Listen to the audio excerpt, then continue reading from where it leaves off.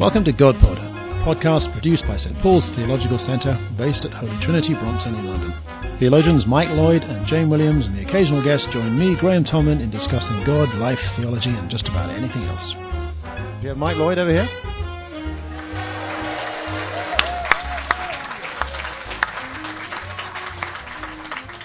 And we also have the wonderful Archie Coates on this side.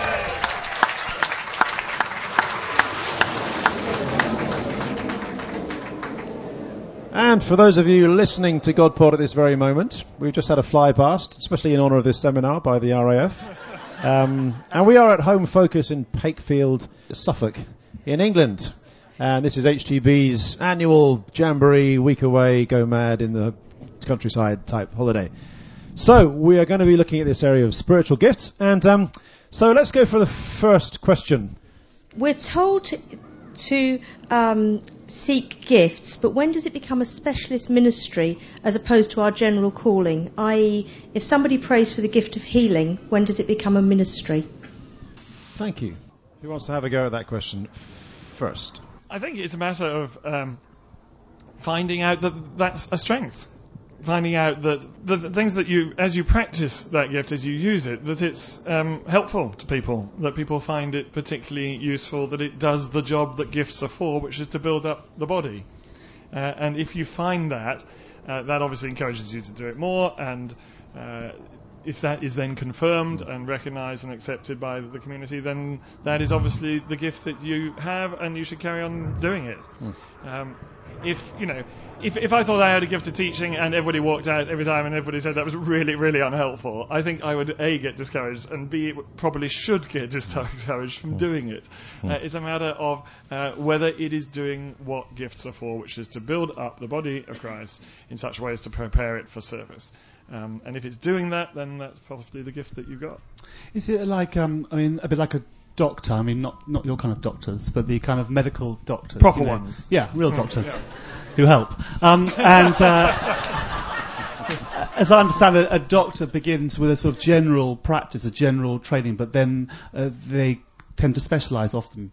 And I wonder whether that's a bit the same with these gifts. I think I quite like to try them all. I'm open to all of them at any time. And maybe as I try them, that some seem to encourage and work more than others. And I think I'll really take every opportunity to heal because that one. But that doesn't mean I'm not going to do the other ones. And it's almost that God leads you into things. And so you're the first to put your hand up when there's an opportunity to use one of them. But I like to keep the whole thing rather general because I suppose I feel that God can use me in any way at any time.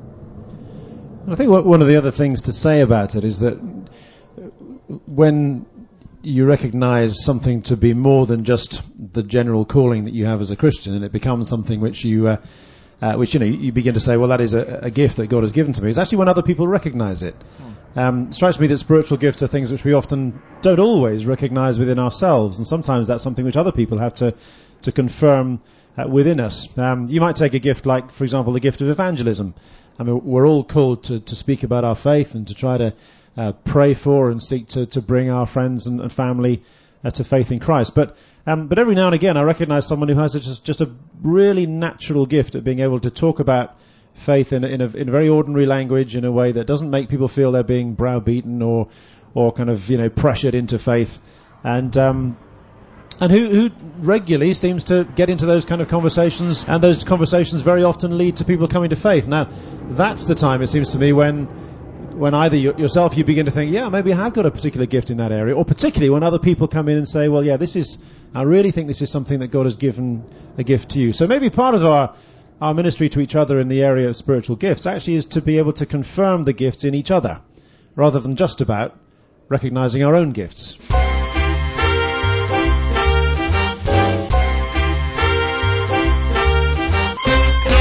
We've got the question about interpretation. HTV, we hear quite a lot about speaking in tongues, but we don't seem to hear much about interpretation of tongues. Just wondering about that. I think there may be two things going on here. I think in 1 Corinthians 12 there's a gift of tongues, and then linked to that is a gift of an interpretation of a tongue. And in that instance, and we do actually have it sometimes in HTB on a Sunday, but because of that huge number of people, it's not always easy to manage. Someone might give a tongue, and then we wait for an interpretation and an interpretation. That would be, I think, a message from God to us. And the other kind of in which case I think that should always be interpreted, because it doesn't mean anything without it. And it's for the whole body. The other kind of thing which I think is going on sometimes is what I would understand 1 Corinthians 14 to be, where it mentions about a gift of about speaking in a tongue, and it's speaking to God. So it's from us talking to God. In other words, it's like a prayer language. And it talks there in terms of it being something that edifies ourselves, individual people. And sometimes I suppose that really would be more of a private gift of tongues. But sometimes you're right, the private gift, I think, and this is where sometimes the confusion comes, you hear it in the corporate public setting where there's not a chance of an interpretation because it's not doing that job. It's actually our expression of praise. So quite often, I suppose, one hears it in a worship time. And why I think it's where I think it's best managed is when it bubbles up as a true expression of the Spirit, leading us in our praise over and beyond our words to God. In which case there wouldn't be an interpretation, but that might explain why it sometimes happens in a corporate setting. Thank you, Archie. Mike, anything to add? I don't think so. I don't know whether this is a convenient point to do the one about singing in tongues as well, because it kind of fits in, I think, at the same point. And I think people sometimes say, well, you're not meant to use tongues in public worship, so why do we sing in tongues? I think you've got to look at the principles that Paul talks about there. It seems to me there are two principles. One is order. That's one of his main concerns is order in public worship and in the Christian community. And the other principle is that you don't want one person being edified and everybody else not being. He said the problem with tongues in public worship is that it's fine for the person who's doing it, he's being built up, but what about everybody else? Whereas, of course, if you're all singing in tongues together, then it seems to me that fulfills both those principles, that everybody is singing in tongues, so everybody is being built up, and as long as it's done in an orderly and dignified and controlled kind of way, then it fulfills the order thing as well. It's no different in that way from singing a chorus or singing a hymn or whatever. So that's why I don't think it infringes the principles and the rules that Paul gives us there.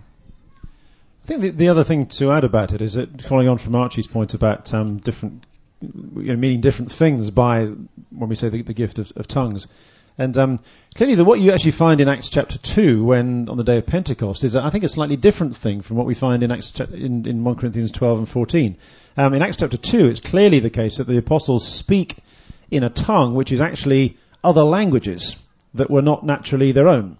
That's why the people from all over the Jewish diaspora who happened to be in Jerusalem that day say, this is amazing, we hear the works of God being proclaimed in our own language. Now how do these ignorant Galilean peasants and fishermen suddenly speak these other languages that people, the Parthians and the Medes and the Elamites and everybody else can somehow understand? Now, that seems to be a particular kind of gift, which is sometimes called xenolalia, which is sort of the speaking of other languages, which is different from glossolalia, which is the more kind of ecstatic speech kind of idea. So I think we just have to be quite careful about, just when we think about tongues, that actually covers a range of different things within the New Testament, from a tongue which is actually another language.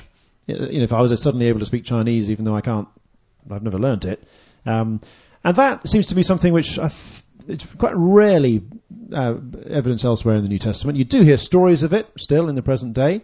Again, it's quite rare, much rarer, I think, than the other two. But then there are the two that Archie's talking about. One which is, if you like, an addressing God, and then a word from God to us, which is a tongue which then needs an interpretation when it's done in public. So I think we have to make those kind of distinctions, and that helps us to begin to make sense of some of those passages that are there.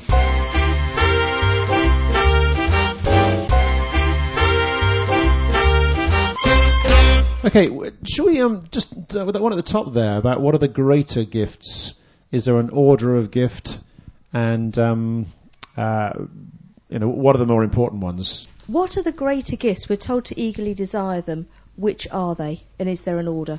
What are the greater gifts? Well, I suppose, this is something that 1 Corinthians 14 talks about. Follow the way of love and eagerly desire spiritual gifts. And this is especially the gift of prophecy. And it's quite interesting that he seems to rank prophecy quite high. And actually, when Paul talks about it, he actually seems to rank that gift higher than many others. Now, again, prophecy, I think, probably is something that covers a range of different activities, which might include a prophetic word, whereby someone senses that God has given a specific word to the people of the congregation. It might include a specific prophetic type of preaching as well. Sometimes in the history of the church, prophecy has been seen very closely to preaching. And I guess, you've sometimes heard that kind of sermon that somehow seems to just put its finger exactly on what needs to be said at that point. Sometimes preaching can have that prophetic quality to it. And but it does seem that behind that, I think, there is a kind of fundamental thing about the gifts of the Spirit, that they are primarily given for the common good. That is the purpose of the gifts. The gifts are for the building up of the body rather than the building up of the individual. Now, they can build up the individual, but it's as if Paul says, well, that's fine, but that's actually not as important as the building up of the body. And I think it reflects Paul's very strongly corporate understanding of what it means to be Christian. And I think it's something actually sometimes that perhaps the Catholic churches and the Orthodox churches have stronger sense of than we do as Protestants. We sometimes think of, we come to faith one by one, and then we kind of gather together voluntarily in this thing called church. Whereas I think often in Paul's understanding, he understands, we're first of all Christians because we're members of the church, and then we're Christians as individuals. There's a very strong corporate nature to Paul's understanding of the church, and that kind of makes sense, I think, of his understanding of gifts, because the gifts are given primarily so that we might build each other up. So that whatever gifts God has given to me, the main point of them is that not so that I feel better and that I can express my praise to God and that I can be more, encouraged as a Christian, but they're primarily for the sake of my other Christian brothers and sisters. And so if there's a ranking of the gifts, it's the most important ones seem to be the ones that are most useful in building up other Christians. And the ones that are probably, still good, but less important are the ones that are just about my own personal edification. I think that's exactly right. And I think it's not just what Graham was saying, that's Paul's corporate view of what it is to be a Christian coming out. It's also precisely the whole polemic of the letter of 1 Corinthians. Here are these guys who put a lot of stress on the dramatic and the spectacular and the ecstatic, and therefore they value tongues very, very highly indeed. And Paul is actually saying, well, hang on a minute, that may build you up, but what matters is what builds up the body. And therefore let's put the undramatic and those which build up higher than those which are kind of dramatic and spectacular and which can easily puff up. And so he puts in ordinary, boring, mundane things like administration. To say that is just as important and just as valuable because it holds the whole body together. If you don't have good administration, the whole thing's going to fall apart. He puts enormous stress on prophecy because that builds up. And, of course, in the middle, he says actually more important than any of these is love. That's at the top of the list. Not that it's a fruit rather than the gift, but nevertheless, that's where his polemic is going. It's not the spectacular. It's the ordinary, humdrum, difficult, daily business of living lovingly as a Christian community. And that is where the thrust and the emphasis lies. Is that linked then to the thing about the unpresentable parts, which part of the body? I've always rather liked that as a visual aid, because we've all got a body and we all know that the bits that we are unpresentable are as critical as the bits which one sees. And what would you rather be? Well, you'd rather be a hand than stuck in a smelly old shoe as a foot. But if you and your mate were kidneys and you didn't turn up to church one day and then there was a call that, there's been a renal failure and help, it's because you didn't turn up. And it seemed to me that every part, whether it's seen or unseen, is absolutely critical. Yeah. Can you sound a little bit like a Woody Allen film? I think that's right on the presentable part, isn't it? Because that comes in the context of 1 Corinthians 12, where he's talking about the body, which is made up of all these different things, the foot and the eye and the ear and everything, and that all of those parts are needed. And it's one of these sort of slightly delicate bits of language that Paul uses, where you think he could be a lot ruder than he is, but he does talk about these different parts of the body. But I think that's right. I think he's actually saying that, particularly in this context of the church in Corinth, where they valued particular, special, kind of more dramatic gifts higher than other less dramatic gifts, he's actually saying to them, now hang on a minute, you all need each other within this church. And there's a lot of evidence, I think, to suggest in 1 Corinthians you had a special, rather elite group who were probably fairly wealthy. They probably liked the preaching of Apollos, because he was a sort of flashy speaker. He was a sort of Des Lynam of Corinth. Very smooth, very kind of, naturally charismatically gifted. Whereas Paul was not a good speaker. It says in 2 Corinthians, I was idiotes to logo is the Greek. I'm an idiot when it comes to speaking. That's literally what it means. I'm really bad at it. And so they were kind of saying, well, Paul's not very important really, but Apollos, he's the great guy. And Apollos was a very charismatic character, probably had many of these very dramatic gifts. And so actually what Paul is doing in the letter, he's actually saying, well, actually this little elite group who think they've got power, they've got wealth, they've got, apparently spiritual power, who are kind of lording it over the others. Well, that's not the Christian way. We need every single part of the church. The less presentable as well as the presentable parts, the flashy, the dramatic, as well as the more mundane. So I think that is something of what that means. What he's saying is, there are bits that we present to the world, our faces, for instance, and there are bits that we keep covered up. However, the bits that we keep covered up are quite important to us as men and women. And he's actually saying, apply that to the body. There are those who have the kind of public face and who are in the public eye and who get all the attention. But actually those who are in the background doing unseen and unvalued jobs are just as important, if not more so, than those of us who are up the front doing the kind of upfront stuff. And again, he's just reminding them again, a basic gospel reversal of values. That's what it is. Don't be taken with the flashy and the successful and the spectacular. Go with those who are doing faithful, mundane, ordinary stuff. And give them a bit of credit and attention and thanks and glory.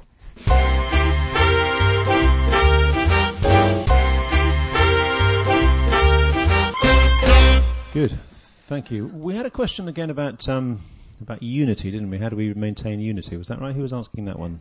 We are always told to have unity, but how can this really be done, particularly as everyone thinks that they have the truth? So there's a question there about how unity is maintained within the church, and I suppose particularly in connection with this issue of the spiritual gifts, how the spiritual gifts in particular contribute towards the maintaining of the unity of the church. Any thoughts on that? I think the first thing to say is one of the things Paul says is make every effort to maintain the bond of the Spirit. Or what was it? The unity of the Spirit in the bond of peace. And the thing that says to me is it takes effort.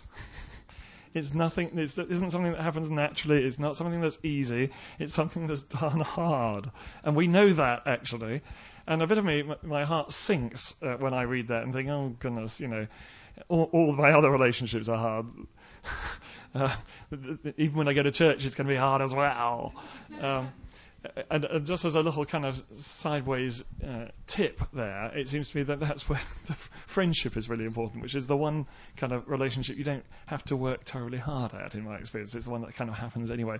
Whereas, marital relationships and romantic relationships and family relationships and work relationships and church relationships all take effort. So enjoy and luxuriate in your friendships, which will give you a bit of strength to make the effort. And I think it does take effort. Graham, you look as if you're about to come in there. Do I? Oh, no. Yeah, wishful I will say thinking on my something. part. Yeah. I think one of the important points about the Spirit, I think one of the very interesting things about the way the New Testament talks about the Spirit is that on the one hand, the Spirit is the Spirit of unity. There is one Spirit. Just as there is one faith, one baptism, there is one Spirit. So the Spirit, if you like, is the one who holds us together as the church. So there's a very, very important stress upon unity of the Spirit, but at the same time, the Spirit is also this spirit of diversity. And you get, in 1 Corinthians 12, there are different kind of gifts, but the same Spirit. There are different kinds of service, but the same Lord. Different kinds of working, but the same God works in all of them in all men. So you've got this principle of the Spirit being the spirit of unity and the spirit of diversity. And I think that's fascinating, because that holds together something really, really important. Because you can get churches where everyone's the same, and it can feel like Christian faith is going to make you all into clones of each other. And if you become a Christian, you're just going to come exactly like all the others, and it's going to be really boring, and you're going to have all your distinctives just eroded and wiped out, and you're becoming an exact clone of everyone else. And that can be quite a scary thought for, if you're coming into the church from the outside, you come along and you see all these people, singing the same songs and worshipping the same way, and that can be quite a scary thing. You're going to lose your individuality as a person. And yet, on the other hand, the idea of a church which was so varied, just pulling in all kinds of different directions with no sense of togetherness at all, that would be equally scary as well, because you'd have all the kind of friction and the difficulty and the arguments that we've been referred to in our question. And so it seems to me that the Spirit is this principle of unity in diversity, or diversity in unity. And the Spirit's work is to make us one, but one in the sense that we are amazingly different. So when the Spirit works in your life, He draws you together to other Christians, so you feel a bond with them that is unlike any other bond you can experience, and the depth of relationships you can have with other Christians, even though you've only met them for 5 minutes, are amazing. You go to another part of the world and you bump into Christians from Africa or Asia or Australia or whatever, you suddenly feel there's a bond there. You belong together, and yet you're incredibly different. And I find that a really sort of encouraging and wonderful thing, that actually as the Spirit works in my life, I'm not going to become a clone of everybody else, but neither am I going to become a complete individual isolated on my own. I'm going to find an amazing bond with other people, but I will also develop exactly who I am, and God will give me gifts and abilities that are different from everybody else. So I find I really value that aspect of the theology of the Spirit. This is the spirit of unity and diversity and unity. And that's, of course, precisely on the model of the Trinity, God Himself, where you have Father, Son, and Spirit being precisely different, but utterly united. And the unity in no way detracts from, in fact, it adds to the distinctness and the difference of the persons of the Trinity. And that's what we're being drawn into. And that's why we're not going to lose our identity and our distinctness and our difference and our separateness by becoming united with God and with one another. That's the guarantee that we're not going to merge or find alienation, which I think is a real... And what I love about the thing of the unity in the Spirit in terms of operating it and practice is the whole intermingling there seems to be here, actually, in 1 Corinthians, between the gifts of the Spirit and the fruit of the Spirit.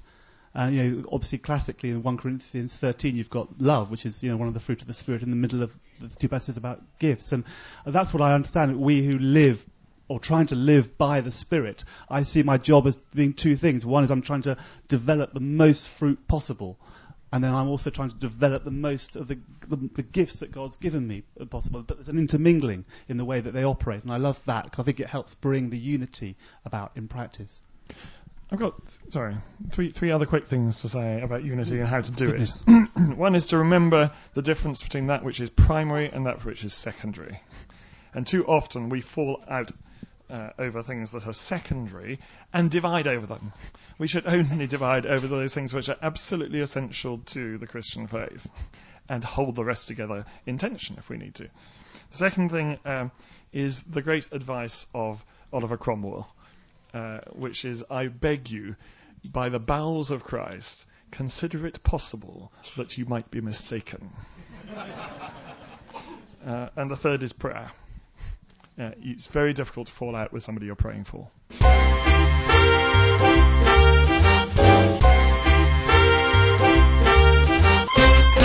Thank you.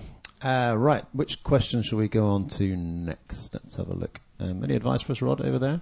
Well, I think you've had an easy time so far, so I think you should go for the 1 Corinthians 14 verses 22 to 25, are they contradicting each other?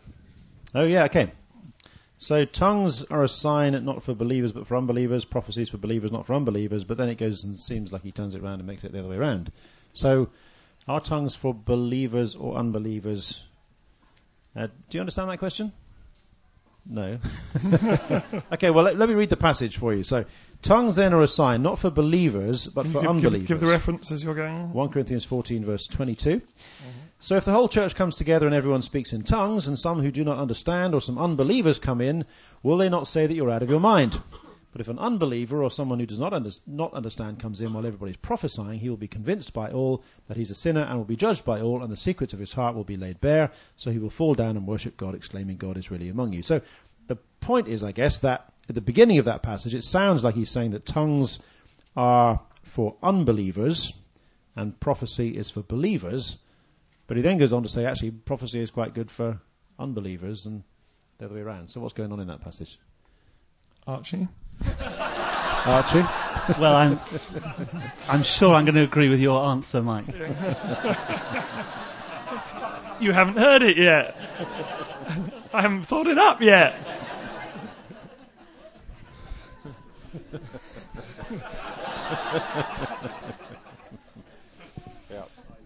Well, the key, I think, is the little verse beforehand. Well, I need to get the microphone down here so I can look down at the text. In verse 21, Paul says, in the law it is written, through men of strange tongues and through the lips of foreigners I will speak to this people. But even then they will not listen to me, says the Lord. It's a reference to the threat that if Israel does not repent, it will go into exile. It will be surrounded by people of strange tongues, the Babylonian tongues. And that will be God speaking to them in judgment, basically. And I think he's basically saying in that sense, in that warning sense, in that judgment sense, it's not for believers, it's for unbelievers. Normally, it's for believers, where it's a sign of our relationship with God, Him talking to us talking to Him. In that particular sense, it doesn't apply to Christians; it applies to non-Christians, and that's why you get a distinction and a difference at that point. Thank you. Any more to was add? Was that the answer that you agreed with? That's what I wanted to agree with. I don't know why you couldn't have said it first, really.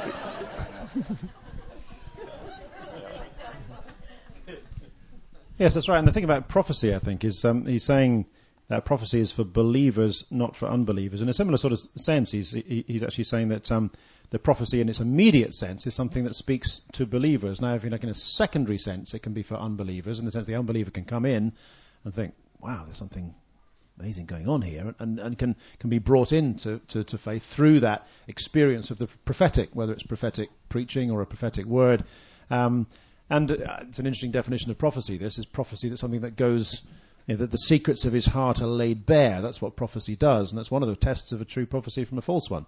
And the false prophecy just falls on deaf ears, and you think that's all right, but doesn't really kind of uncover any secrets. But true prophecy has that sense of it speaks to the heart. So, to my mind, I think what he's saying there is that actually prophecy is something which primarily is there for believers. It's speaking to the church, but that unbelievers can kind of come in on it as a sort of secondary sense by being part of the church and hearing and encountering something in the prophetic when they come in. So I think that's how I'd understand it.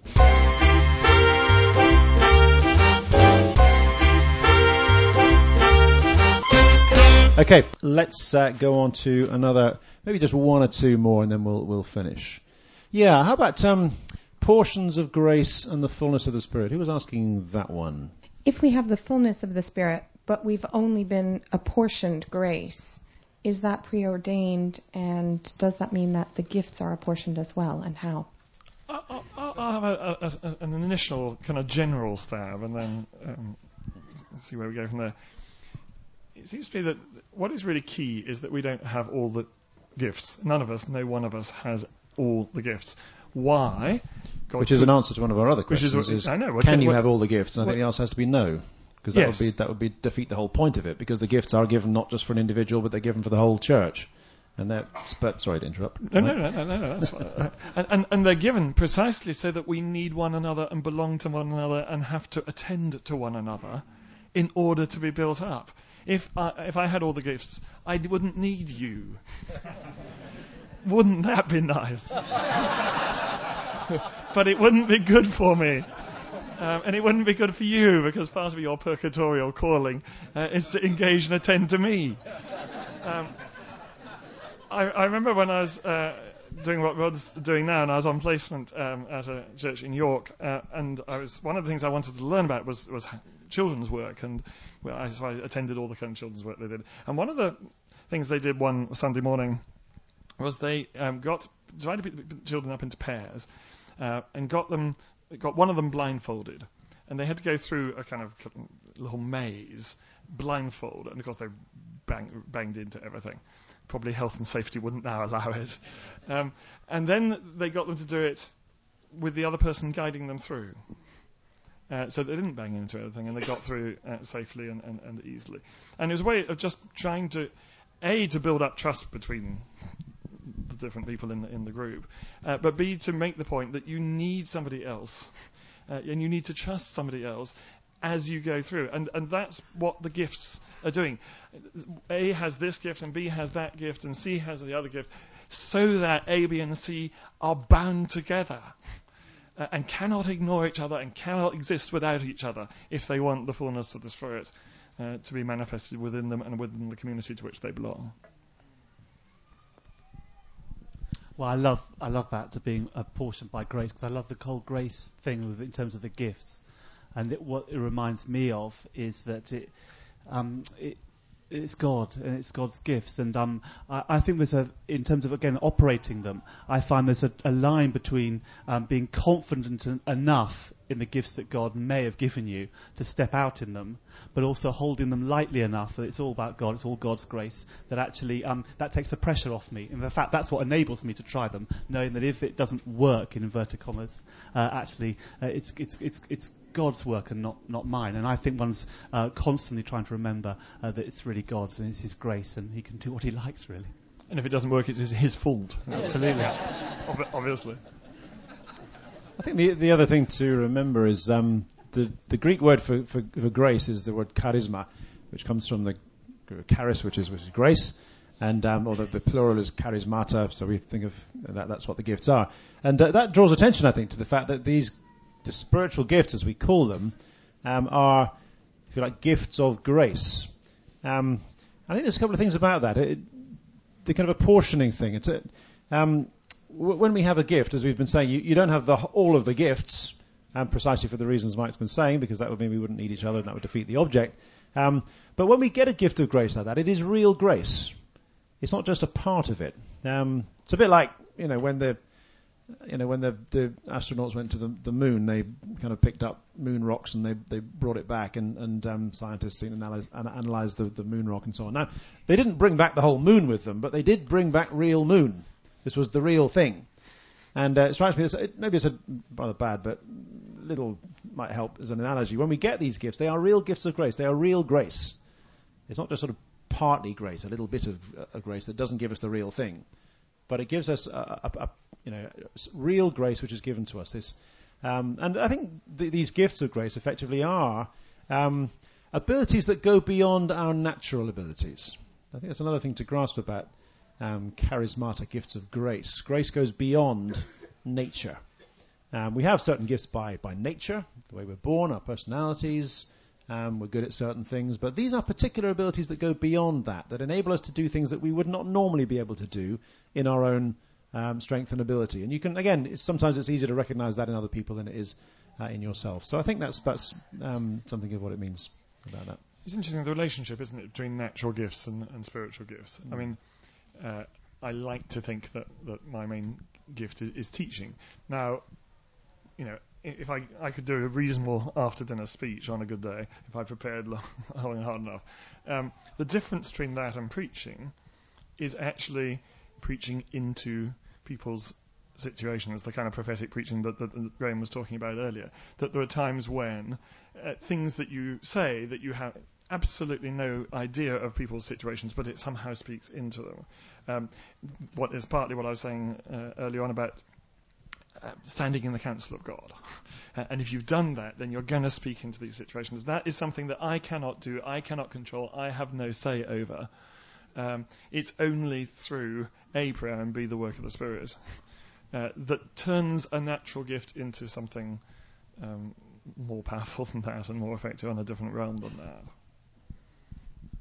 I guess that's also the role of our faith in it as well, is it? That we step out and trusting and that's what I find so frustrating in some ways about the whole sort of Christian ministry. I used to be in sales where you could quantify, if you did this and this and this, you could get the sale. It doesn't work with the Christian, especially in operating the gifts, because God seems to operate how He wants, and it's mightily frustrating at times. But it doesn't mean that it doesn't work. It just means we have to step out in faith.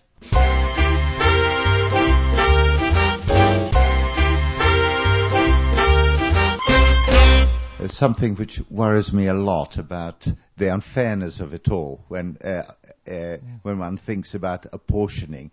And I'm particularly thinking in terms of ministry and healing, the gift of healing. In that I think, I've prayed a lot for the gift of healing. Hopefully I've got a bit of it. But I know that there are some people who've got tremendous gift of healing. Now, if somebody comes up to me asking for healing, whether inner healing or physical healing, and I obviously pray with them, but I'm only of the vessel of the Holy Spirit. So it's not me, it's the Holy Spirit. So why should I be less effective than the chap next door to me praying for somebody because that other chap has somehow got much more of a gift of healing? And it worries me a great deal. Okay. I think it goes back a little bit to what we were saying earlier on about the different kinds of gift, and that's precisely the problem I think they had in Corinth, that certain people were saying, because we've got these great gifts, we're more important than the other people. And so point one, I think, is we may value the gift of healing more highly than the gift of administration, because we think, I'd love to have that gift, but I've only got this boring administration gift. That's not the way that God sees it. And part of the calling there may be to recognize, well, if I don't have that particular gift, well, what gift has God given me? And to recognize that, and to maybe ask your friends about it, and to be pleased with the gift that God has given. Because in some ways it's a slightly odd thing to say to God, well, I'm really not very pleased with the gifts you've given me. I want His ones, please. Thank you very much. I think the other thing about it is that, again, there's been a quite an important part of the tradition of thinking about spiritual gifts in the history of the church to think about how you receive the gifts and what sort of qualities we need to be able to receive them. And I was reading a chapter by Raniero Cantalamessa, the preacher of the papal household, writing about this, and he was saying how the kind of three qualities that we need to be able to exercise the gifts well and to receive the gifts are the qualities of what he calls obedience, humility, and love. Those are the qualities that enable you to both receive gifts and to exercise them well and wisely. Obedience to those around us in authority. The gifts, a prophetic gift which is out of control, which doesn't listen to anybody who says, actually, no, I don't think that's a word from the Lord, is a dangerous thing. So people with a prophetic gift need to recognize those in authority over them. Humility, that humility to bow before others who have a gift that we don't have, to be able to say, well, that's great that you've been given that gift, and that doesn't really bother me that much if I don't have it. And then love, as we were talking about the 1 Corinthians 13 that comes right in between Corinthians 12 and 1 Corinthians 14. That whatever gift you have, it has to be exercised in love. And I find that a helpful sort of framework for thinking about how gifts are received, how they're exercised, and how I cope with the same frustration as you have from time to time. I wish I had that person's gifts, and why have I just got the ones I've got? That was GodPod, a podcast from the St Paul's Theological Centre. If you want to send us a question, just email it to godpod@htb.org.uk. We can't promise to answer all the questions you send in, but we'll certainly try. Until next time, goodbye.